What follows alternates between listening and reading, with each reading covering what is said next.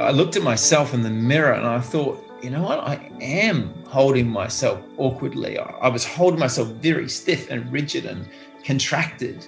And I was really fortunate one day that someone said to me, why are you holding yourself so awkwardly?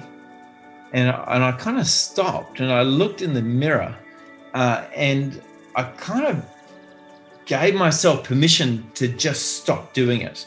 And almost at that point, I became not just aware of my pain, but I became aware of all this protective guarding that I was doing for myself.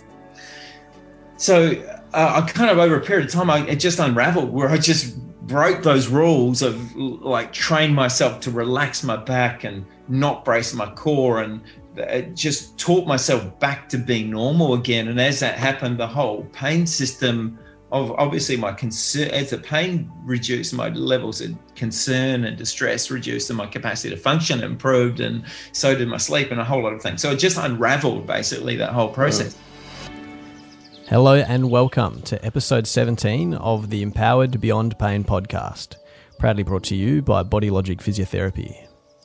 Today's episode addresses arguably one of the most common misconceptions in the spinal health space, both prevention and treatment.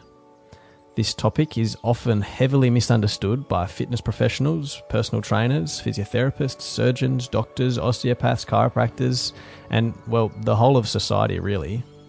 But that's okay because knowledge evolves and is fluid. We see our role as both researchers and clinicians to make sense of modern science for you and empower you on the road to growth. In many ways, Pete is the perfect guest for this topic. As you'll hear, he has the lived experience of trying to fix his debilitating back pain by doing core exercises. As an earlier career researcher, he then researched core stabilising exercises for low back pain. And now, as an internationally renowned, distinguished professor of musculoskeletal pain and a specialist clinician, has a mountain of wisdom to share. We need more research is often a sentiment for many research topics, but thankfully, for our benefit and yours, the area of core stability is one that has been extensively researched. Each episode, we share the supporting references for the evidence we bring to your eardrums, and we do this in as balanced a way as possible, preferring to cite high-quality systematic reviews, randomised controlled trials, and studies with robust research methods that minimise bias. And this week is no exception. In fact, it is probably the most robust and trustworthy bibliography that we've had to date. And if you've seen some of the previous reference lists, that's saying something. If you value the podcast and the information we share each fortnight, we'd really value your feedback. Review the podcast on iTunes, reach out to us on social media at EBP Podcast, and share this with your colleagues. As always, the show notes for this episode can be found at www.bodylogic.physio/podcast. We'll start today's conversation by sharing Fact 7 from the 10 facts every person should know about back pain scientific paper, shared by patient voice Anthony. And remember to ask, is there more to pain than damage? Back pain is not caused by a weak core. Weak core muscles do not cause back pain. In fact, people with back pain often tense their core muscles as a protective response. This is like clenching your fist after you've sprained your wrist. Being strong is important when you need the muscles to switch on, but being tense all the time isn't helpful. Learning to relax the core muscles during everyday tasks can be helpful. Welcome back to the podcast, everyone. We're sitting down today with Pete O'Sullivan. We get to sort of, I suppose, hear a little bit of his story, both as a personal experience for low back pain, with his low back pain, but also his early research, and then the contemporary research around core stability. And it's kind of a topic that I'm pretty excited to share with you guys all. I think this is a really common thing that we see in the clinic. This idea that because my core is weak, I've got back pain, or I need to get my core strong to get rid of my back pain. And that's something that I really want to delve into today with yourself, Pete. Yeah. So I think we kind of ended the last episode about this with this crane story. So if anyone hasn't heard that, listen back to that. That sort of talks about, it briefly touches on this idea around, is the core helpful to tense when we're lifting? But like I said, let's I think start with your personal story with back pain, Pete, because I think that kind of summarises that nicely. Yeah. So my first, I'd never really thought about the core until I went to physiotherapy school. It certainly hadn't ever been discussed in my early, my growing up at school or in my home at all. And neither had posture for that matter. But I had an event pretty early on after I just graduated where I had a ski injury, and I've been going down a hill way too fast and out of control, and I went off a ledge and I landed heavily on my back. And I was in a huge amount of pain. I thought I'd fractured my spine actually, and luckily I hadn't. But that kind of it was the beginning of kind of like the catalyst of my first major episode of back pain. And I've had a few from different incidents across my life. Interestingly, one from being having my spine manipulated as a postgraduate manual therapy student, which was another second episode. Having a spinal fracture from mountain biking was another episode. So I've had a few, but this first one was probably my first major episode. And it made me realize that across my training, there'd been this major emphasis on posture and core. And so up until that time, I hadn't thought about it for myself. But once I developed pain, I started kicking in all this attention to my body that I hadn't had before because it hurt. And so I had pain through my thoracic spine, neck, and into my back. So it was quite widespread pain, which was consistent with the injury that I'd had. And I became holding myself very upright and guarded and bracing my core. And I started doing that when I was working. So I was first year out as a physio, and I found that at the end of the day, I was completely exhausted and in a lot of pain. In fact, I was worse towards the end of the day than at the beginning of the day.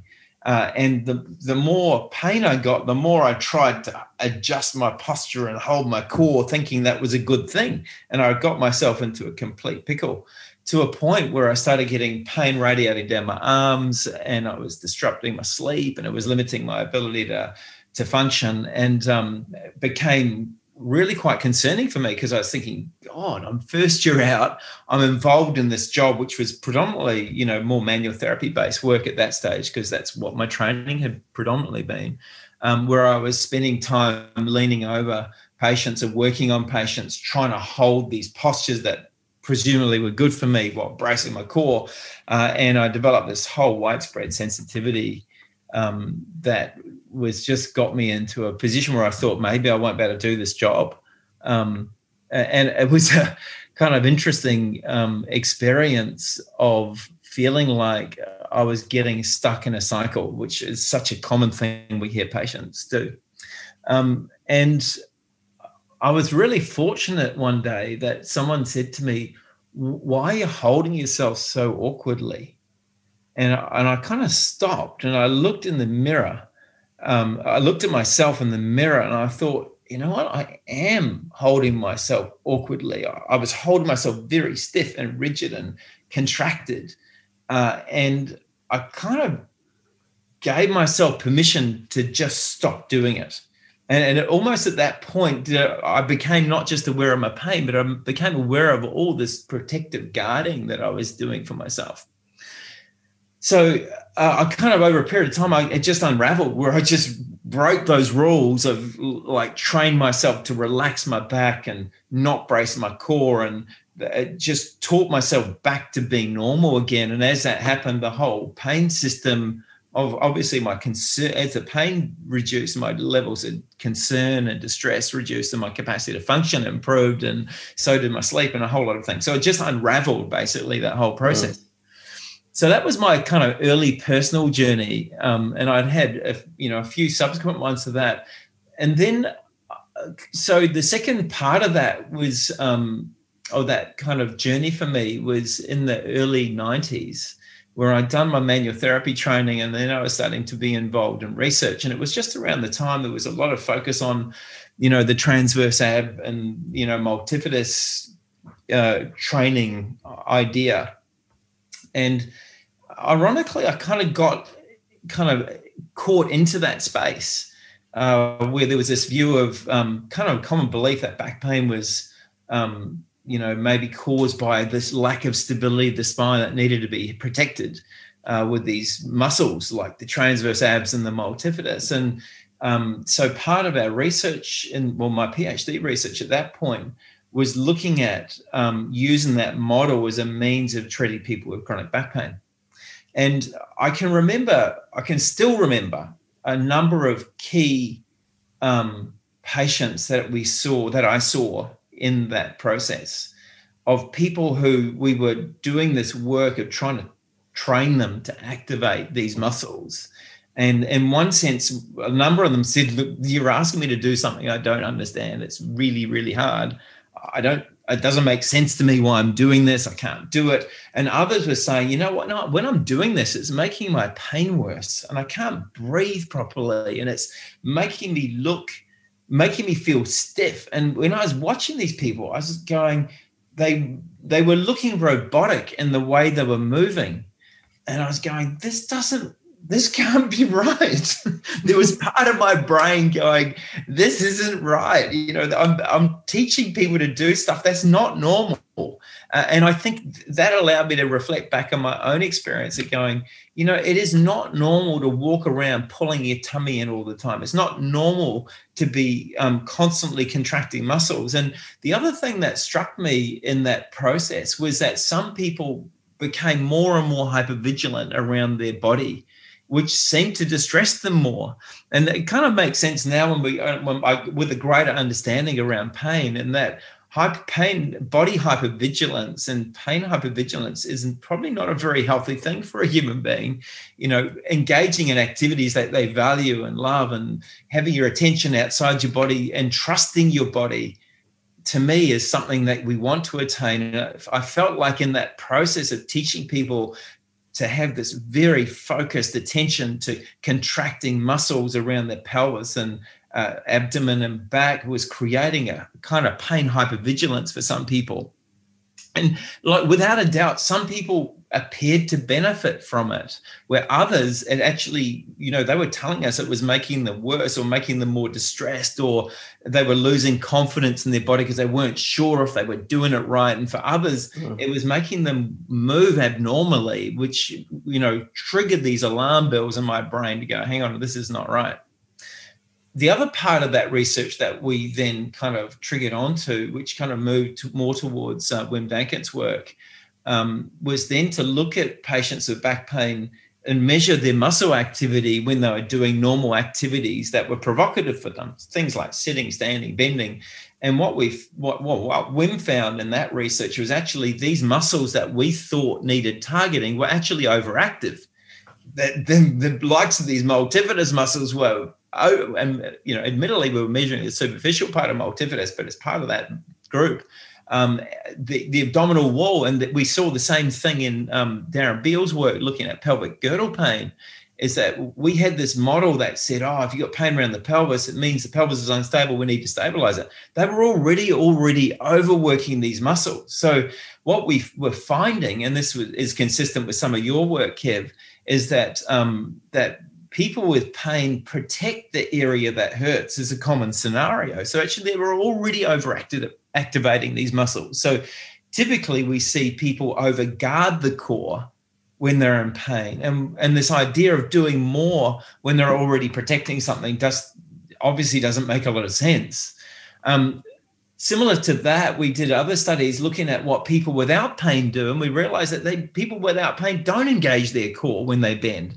They don't engage their core when they lift. It's people with pain that do that. And if you think about it logically, it makes sense. Like, why would you sit there contracting your stomach when you're sitting and standing or bending forward when those muscles are flexors? So they're actually, those muscles should relax as you bend forward. They should relax as you lift because you're generating extension moment. Makes no sense to create a flexion moment as you create an extension moment because it creates a handbrake on the movement. So I realized that we were training people to do stuff that probably wasn't normal.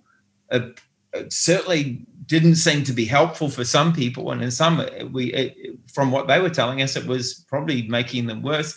creating a degree of hypervigilance. And I think often this sense of my body's vulnerable, I need to protect it, which is clearly not something that we want to promote now. It's really interesting you sort of had that personal experience of being really protective with your movement, and then someone pointed out to you, like, what are you doing, Pete? That looks ridiculous. Stop moving like a robot. And then by not moving like a robot, your pain like reduced, and you got back to doing all the things that you valued. And then yet again, you were kind of pulled into that research space. And then it sounds like you sort of had that conflict, that internal conflict. Exactly. And I think I've had that a number of times in my career when this deep sense of what is right, and yet my beliefs have overridden it. And then I've come to this point of reflection of going, hang on a second, this doesn't make sense. And I can remember times where, like, I don't know if anyone does this anymore, but there was a time where people were meant to lie on their belly and suck their belly in to try and reduce pressure on a pressure biofeedback device. And I remember lying there going, I can't even breathe when I'm doing this. This cannot be normal. Like, this idea of we're asking the people to do stuff, that's just not normal. And look, I think the other thing that's important here is to differentiate the importance of being strong. So having a strong core, being fit and strong is very different between being tense and guarded.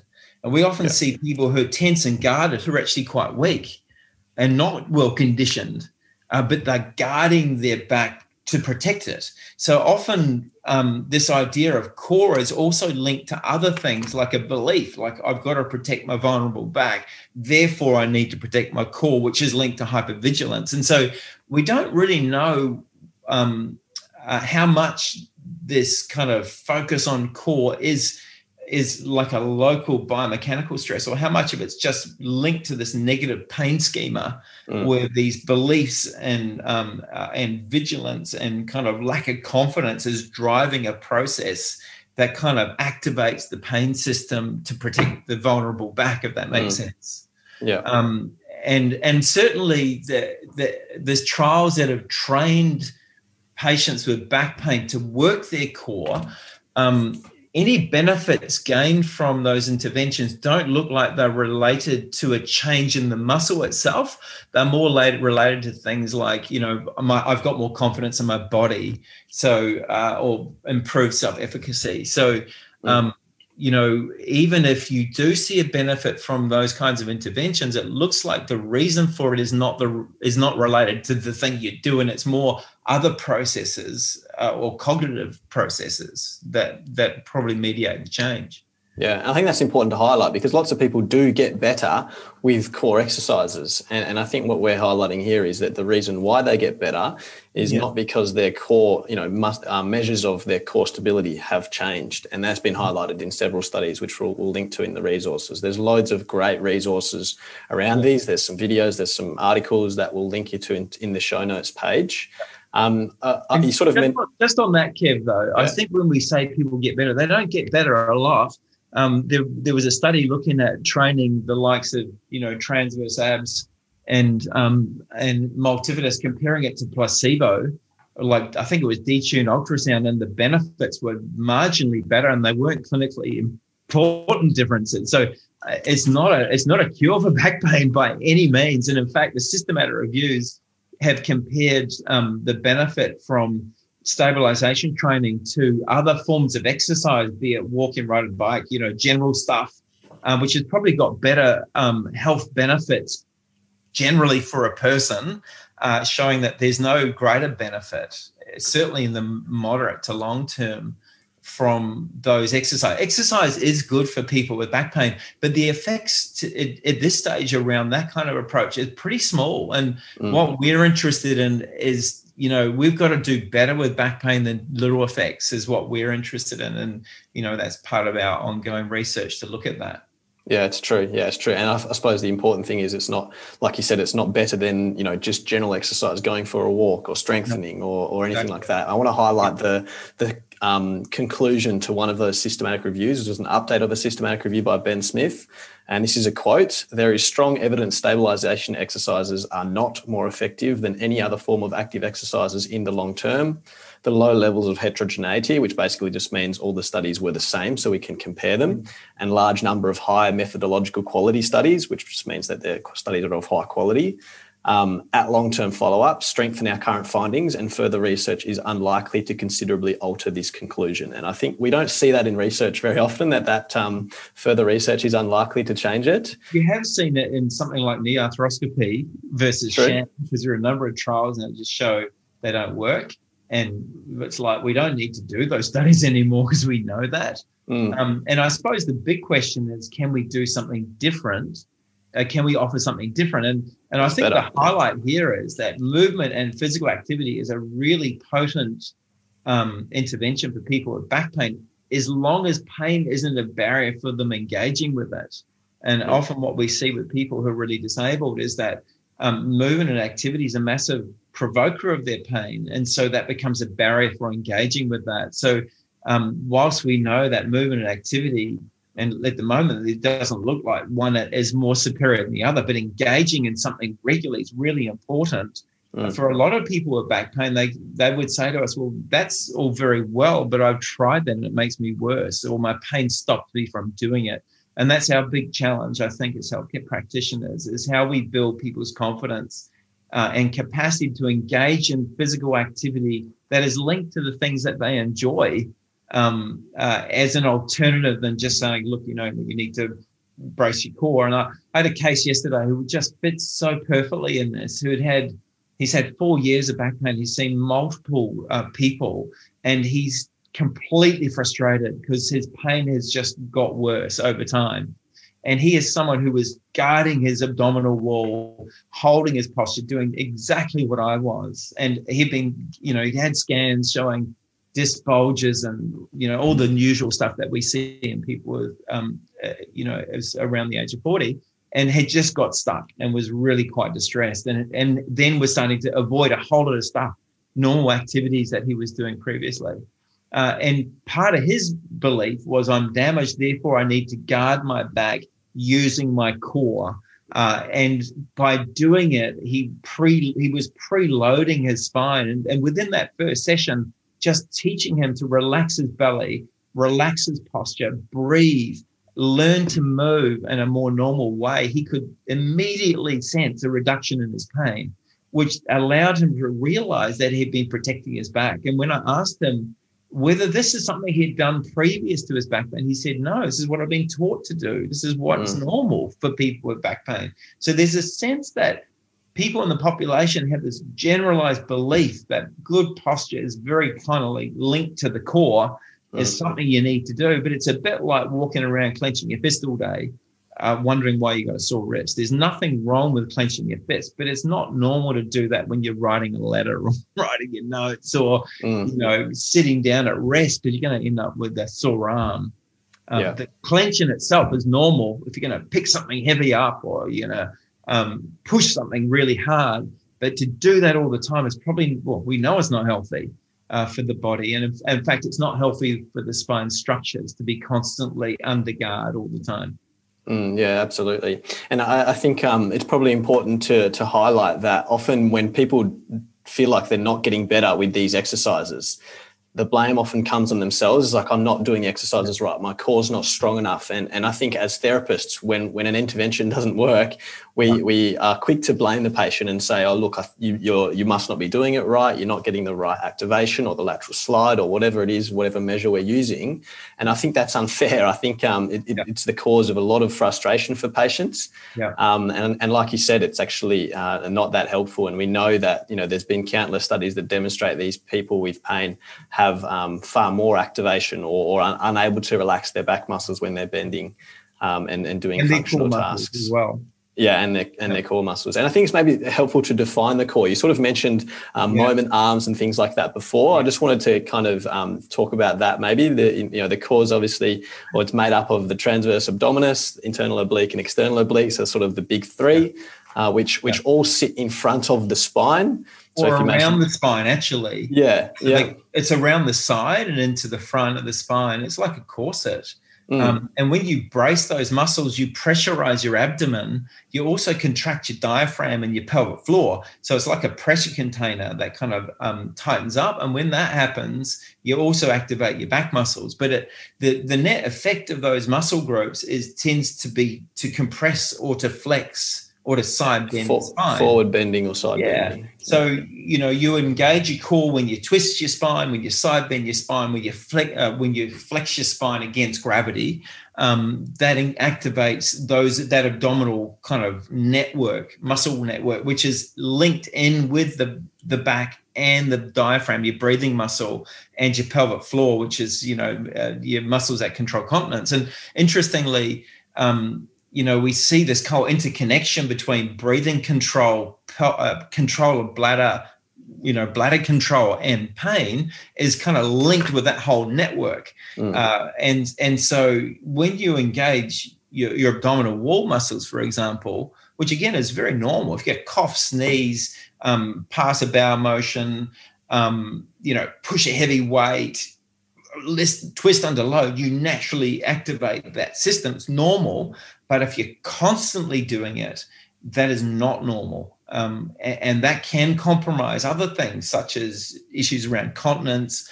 Those muscles attach up to your rib cage. It can change your breathing system. So, it can have quite widespread influence in terms of shifting tension up into your neck, because you end up using your accessory or your upper chest breathing muscles because you can't engage your diaphragm. So we see a whole cluster of clinical presentations with people who are over engaging that muscle group or those muscle groups.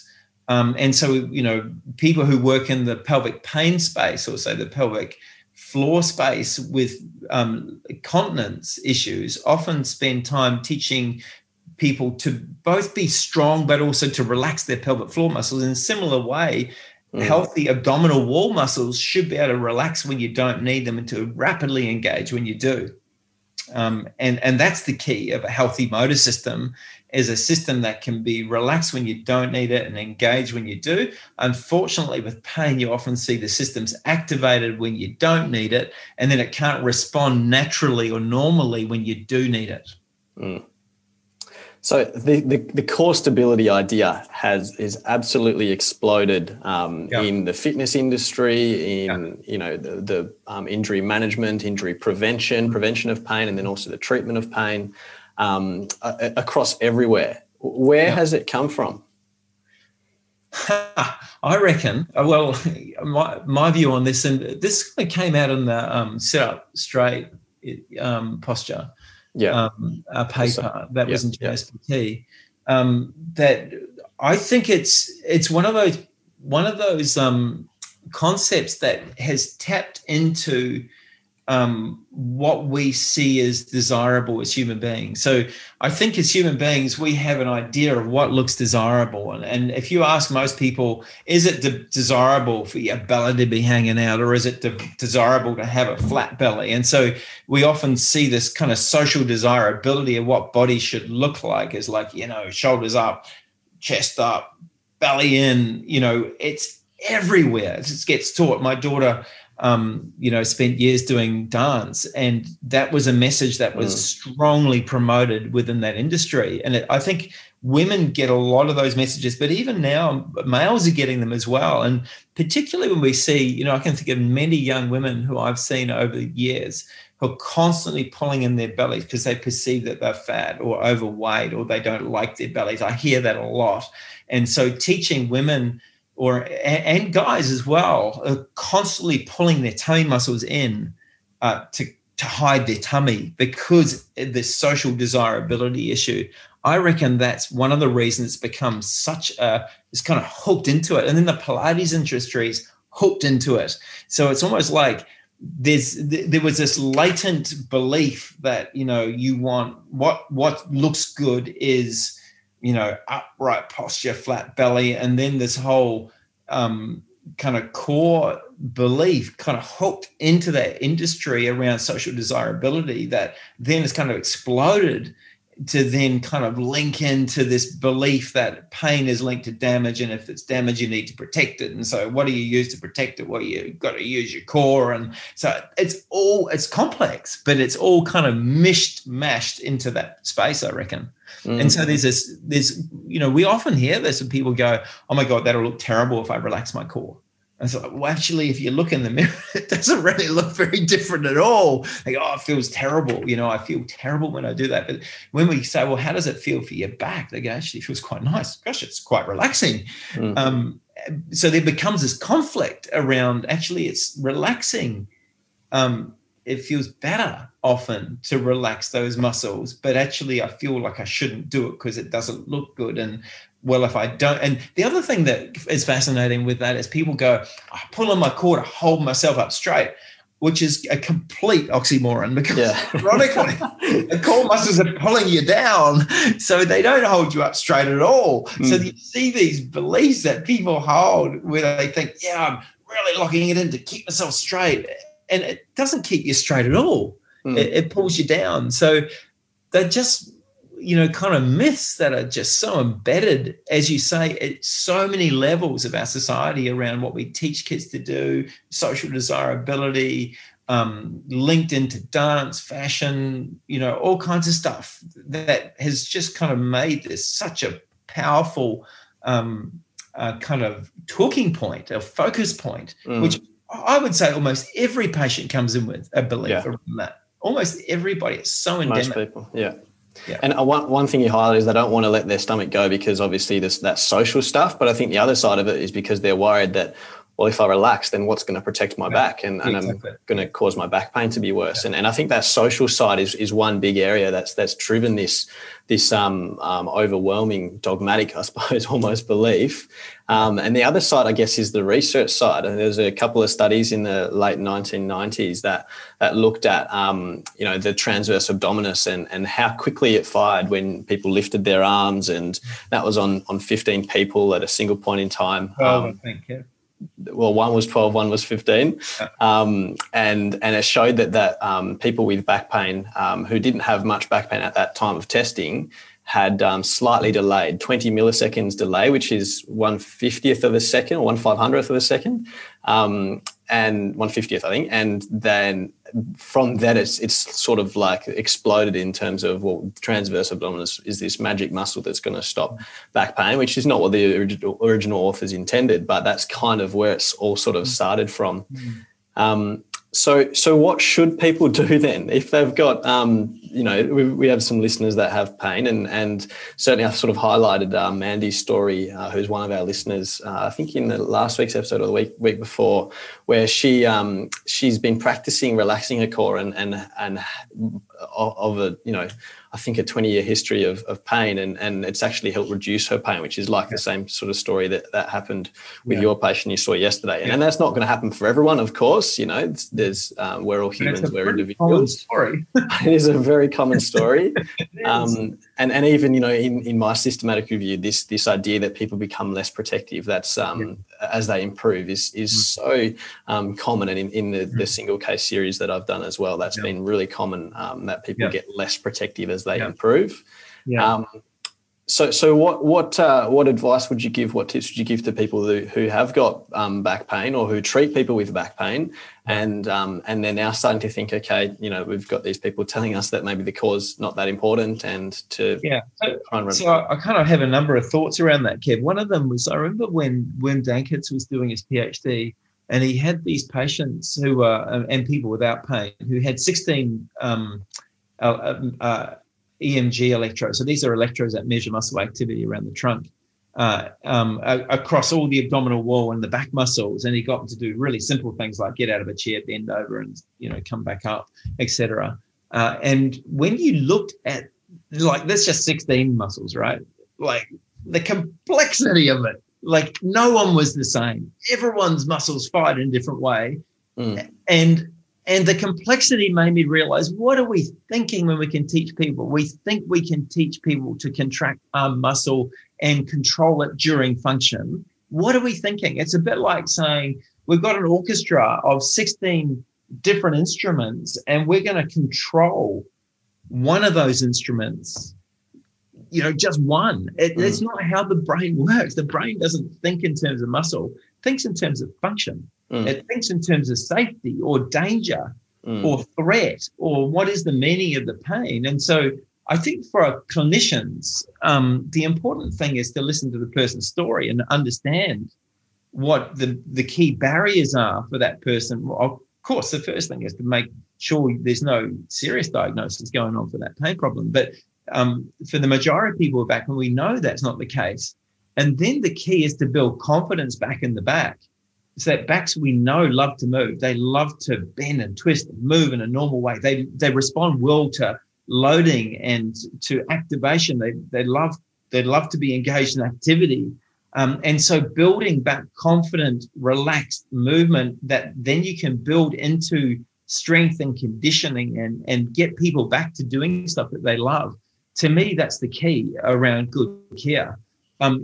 Getting focused on individual muscles, to me, is a bit of a side route, which can be a massive distraction or a distractor for not engaging people to get back to living again. And I would encourage people to go down the easier road rather than the more complicated road. I spent years torturing myself and patients to try and find muscles that they just couldn't easily activate. And I can remember as a younger physio being in courses where a room of 120 people physios couldn't isolate the activation of these muscles. So if the healthcare practitioner can't do it, what are we expecting our patients to do? So this idea that the human brain can isolate these things in this degree is not how the brain controls movement in my mind. That's not my understanding of how movement is controlled. And so at a very basic level, it's like, we'd say to someone with pain, can you relax? Are you confident to move? Are there movements or activities that you're not confident with? What are you doing when you engage with them? Are you breath holding? Are you holding your body tense? Are you guarding yourself? And if you can't change that, find someone who can coach you through a process of learning to do that again, because often in going through that process, you realize that the guarding actually was hindering your progress, not helping it. And that can be quite a journey, as we know from a number of studies for people. For others, it can be incredibly hard to learn to relax and build confidence back in the body, because we know pain can be really scary for people. And when you're frightened, you tend to guard yourself. And so, some of JP Canero's work has shown that as people develop control over their pain and reduce their fear, often their pain levels and their disability shifts.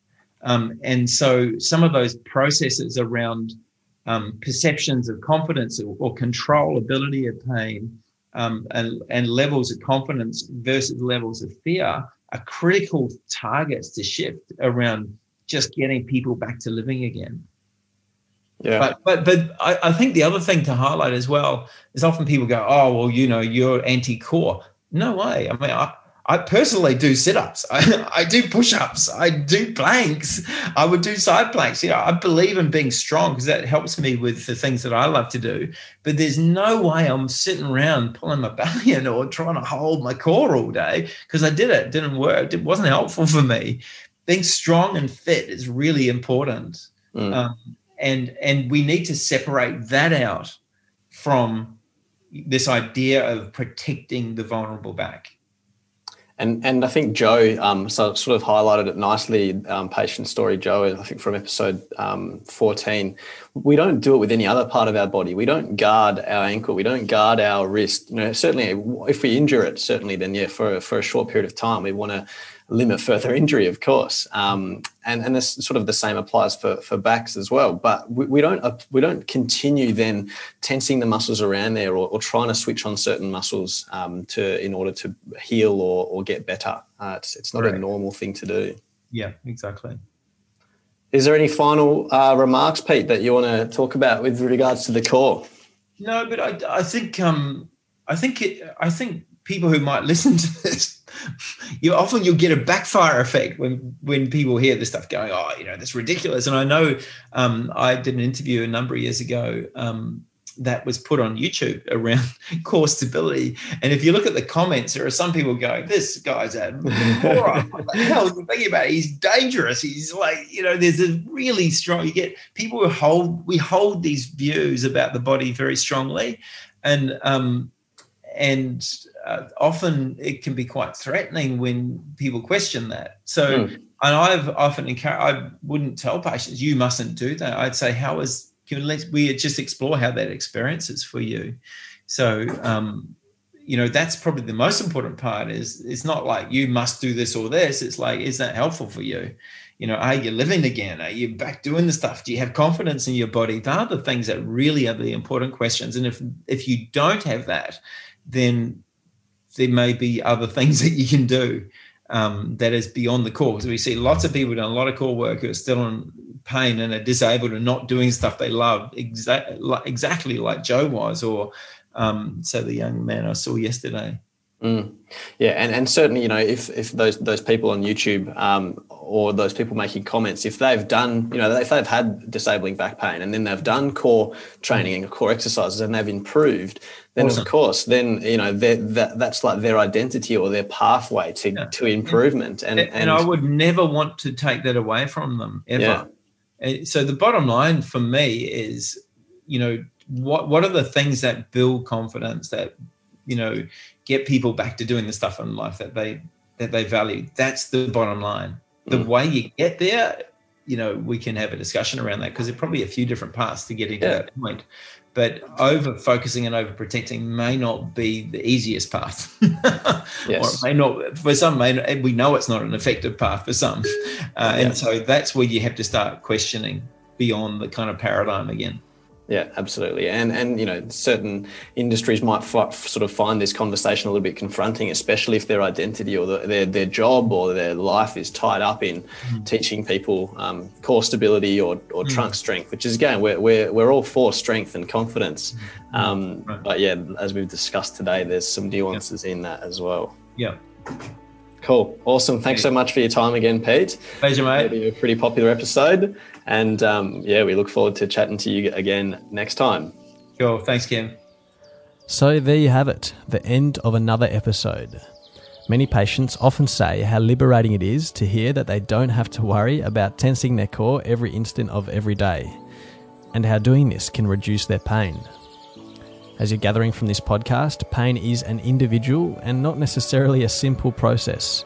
And as we say at the end of every podcast, this information is for educational purposes only and should not substitute an individualised assessment from a trusted healthcare practitioner. I guess my take home would be that while core exercises can help, they don't help more than any other exercises or manual therapy, and the results on average aren't that great. And the reason behind why they work doesn't appear to be because any measures of core stability improve.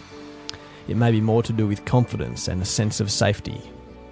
Plus, the potential vigilance and worrying thoughts around a perceived fragile or vulnerable spine that needs stabilising is almost invariably unhelpful.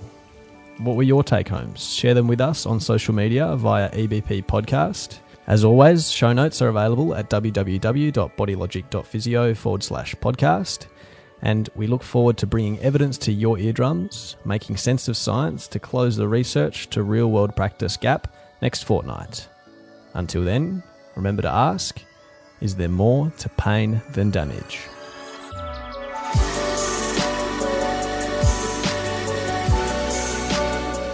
Please note, what you heard on this episode of Empowered Beyond Pain is strictly for information purposes only and does not substitute personalised, high-value care from a licensed and trusted healthcare practitioner. We are all individuals and need to be assessed and managed as such. Theme music generously provided by Fervin and Cash.